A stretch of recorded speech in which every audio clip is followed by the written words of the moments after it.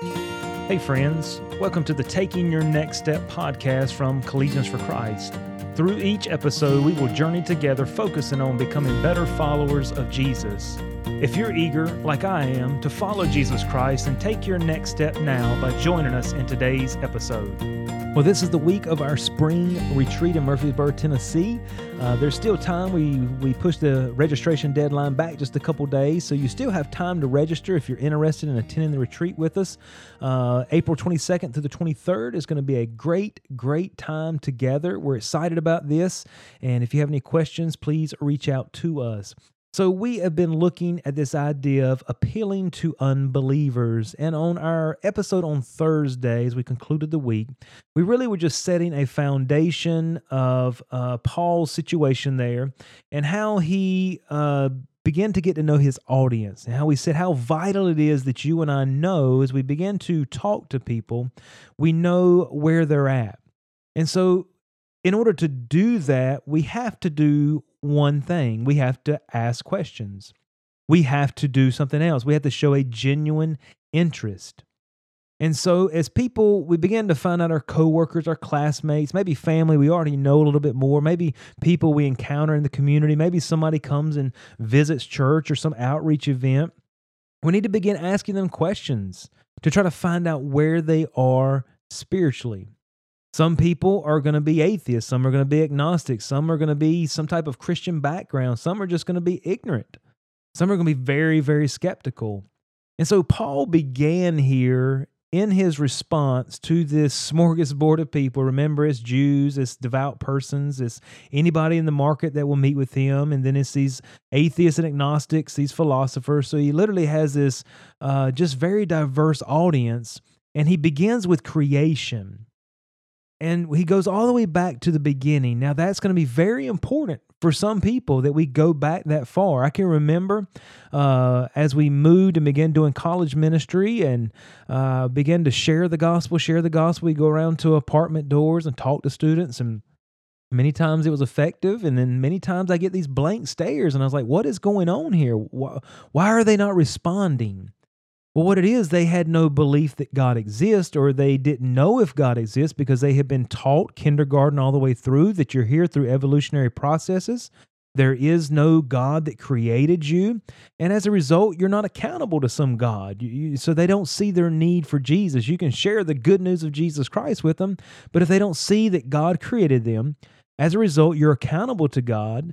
God has a law. You've broken that law. You've lied one time in your life. You've desired something that someone else had. The Bible says, thou shalt not covet. So you've broken God's law. If you stood before him on judgment day, how would you stand, innocent or guilty? I would be guilty. Now they see their need for Jesus Christ, why he came. And so many times with our audience, we may get frustrated because we're sharing who Jesus is. We're sharing the gospel, but they're not responding. Maybe we need to back up. And that's what Paul did here.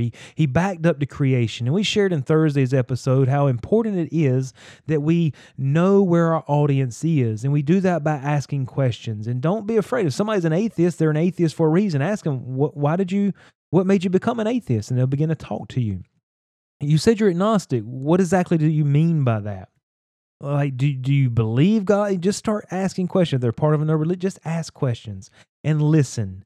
That allows you to find out where your audience is. So let's go into Paul using creation first here. So he appeals to creation. Why would he do that? Well, one is because he knew where his audience was. Now, there's some people there that didn't need to go back that far. That's okay. They would just agree with what Paul said. But creation is the greatest revelation of God to mankind. Think about that just for a moment. Creation is the greatest revelation of God to mankind. Now, I understand the scriptures, the word of God, is God's special revelation and is a tremendous revelation of God to mankind, but we don't have scripture in every single written language at the moment. But creation, as Romans 1:20 tells us, for the invisible things of him from the creation of the world are clearly seen, being understood by the things that are made, even his eternal power and Godhead, so that they are without excuse. So the invisible things of him, who's him? God. For the invisible things of God From what? From the creation of the world are clearly seen. By creation, we can clearly see God. Who? Every single person that's born on this earth. Think about this. Creation speaks every single spoken language or written language on the world, on earth. Think about the power of that. And so Paul begins right here because creation is such a great revelation. The Bible says they are without excuse. And so Paul just declares this truth that God is the creator, that God created all things. Now, this would have been contrary to their thinking. This may be contrary to people that you're talking to, their thinking, but that's okay. We're going to declare the truth just as Paul declared the truth. He said, God that made the world and all things therein in Acts 17:24. Seeing that he is Lord of heaven and earth, dwelleth not in temples made with hands. And so Paul just declares this truth, which was contrary to what many of them believed, but it would make them think. And so he would go on also and declare that God is not only the creator, but he's the sustainer of life. Meaning you that are listening to me, without God, you would not be here. Without God, you could not breathe. Without God, you would have no life. You see, we can try our hardest to get away from creation, but it's impossible. You say, what do you mean? You see, I could say, okay, put me in a room, a 4x4 room. You put up the brick blocks, build it up, no window, no door. You're going to keep me inside. You're going to put a roof on top of it, completely dark, black. I'm going to get away from this greatest revelation of God to mankind, as you say, this creation. But as I'm in that room, and the silence falls in that darkness, I hear myself breathe. I hear my heart beating. Boom, ba-boom, ba-boom. You see, I cannot get away from creation. I cannot get away from the testimony that God exists. And so creation is a powerful, powerful testimony to the fact or the truth that God exists. And so much so, the Bible tells us that they are without excuse. And so as we think about a couple things, just two quick questions here as I talk to so many young people and talk to people in general that maybe would not believe that God exists or God is the creator or so forth. There's two questions I always try to get them to think about. One is this, because they'll refer to science now. Let me preface it with this. Science now agrees unanimously that the universe came into existence at a single point in time. They no longer believe it's eternal, okay? And they also understand through natural laws, the law of causality, meaning every effect has a cause. Meaning everything we see, there has to be a cause of it. You and I see that all the time. Our car starts. Why? Because we put the key in. Our gardens are going to grow. Why? Because we put the seed in the ground. A house is built. Why? Because someone imagined it in their mind. They did the blueprints and someone built it. Everything has a cause. You were born because two people came together. Everything has a cause. So when people maybe are not agreeing or believing that God exists, they're going to say, okay, the universe came into existence at a single point in time. What was the cause? Well, the Big Bang. What was the cause of the Big Bang? Well, molecules. Well, what was the cause of the molecules? Well, maybe atoms or something, particles. Well, what was the cause? And what I'm trying to help you to see is bring them back to what was the cause of all that, because there has to be a cause. You cannot logically say that nothing caused everything.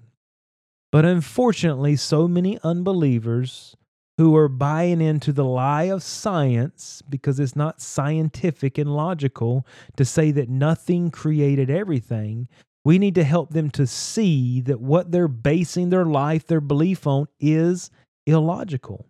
They're just taking the authority of someone else and basing their faith on that.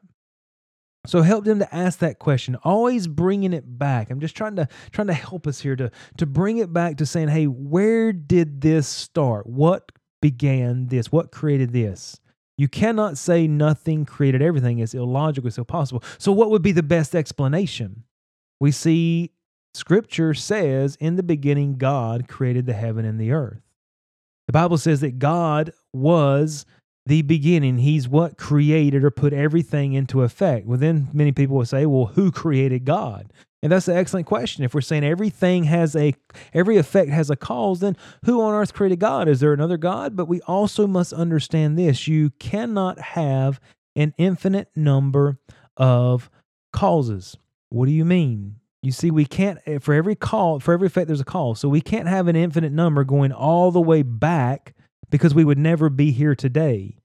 They would have to keep going back for infinity, and we would never be here today. So there has to be something or someone that is uncaused. That has to be the starting point. You said they can't have a cause, or it would keep going back. If they have a cause, then that has a cause, then that has a cause. They're an effect of a cause. I hope you can see that in your mind. So there has to be a beginning point of something that is uncaused. What does the Bible tell us about God? God is eternal. That means what? He never came into existence. He has always been. God is infinite. These truths about God that are revealed in Scripture tell us that He, as revealed to us, was uncaused. So there is your best explanation for all that exists. God is the uncaused cause of everything else.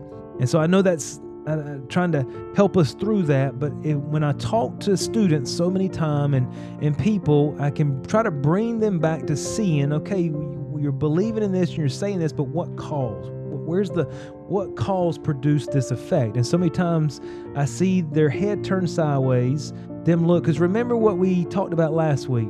Satan hath done what? He's blinded their minds.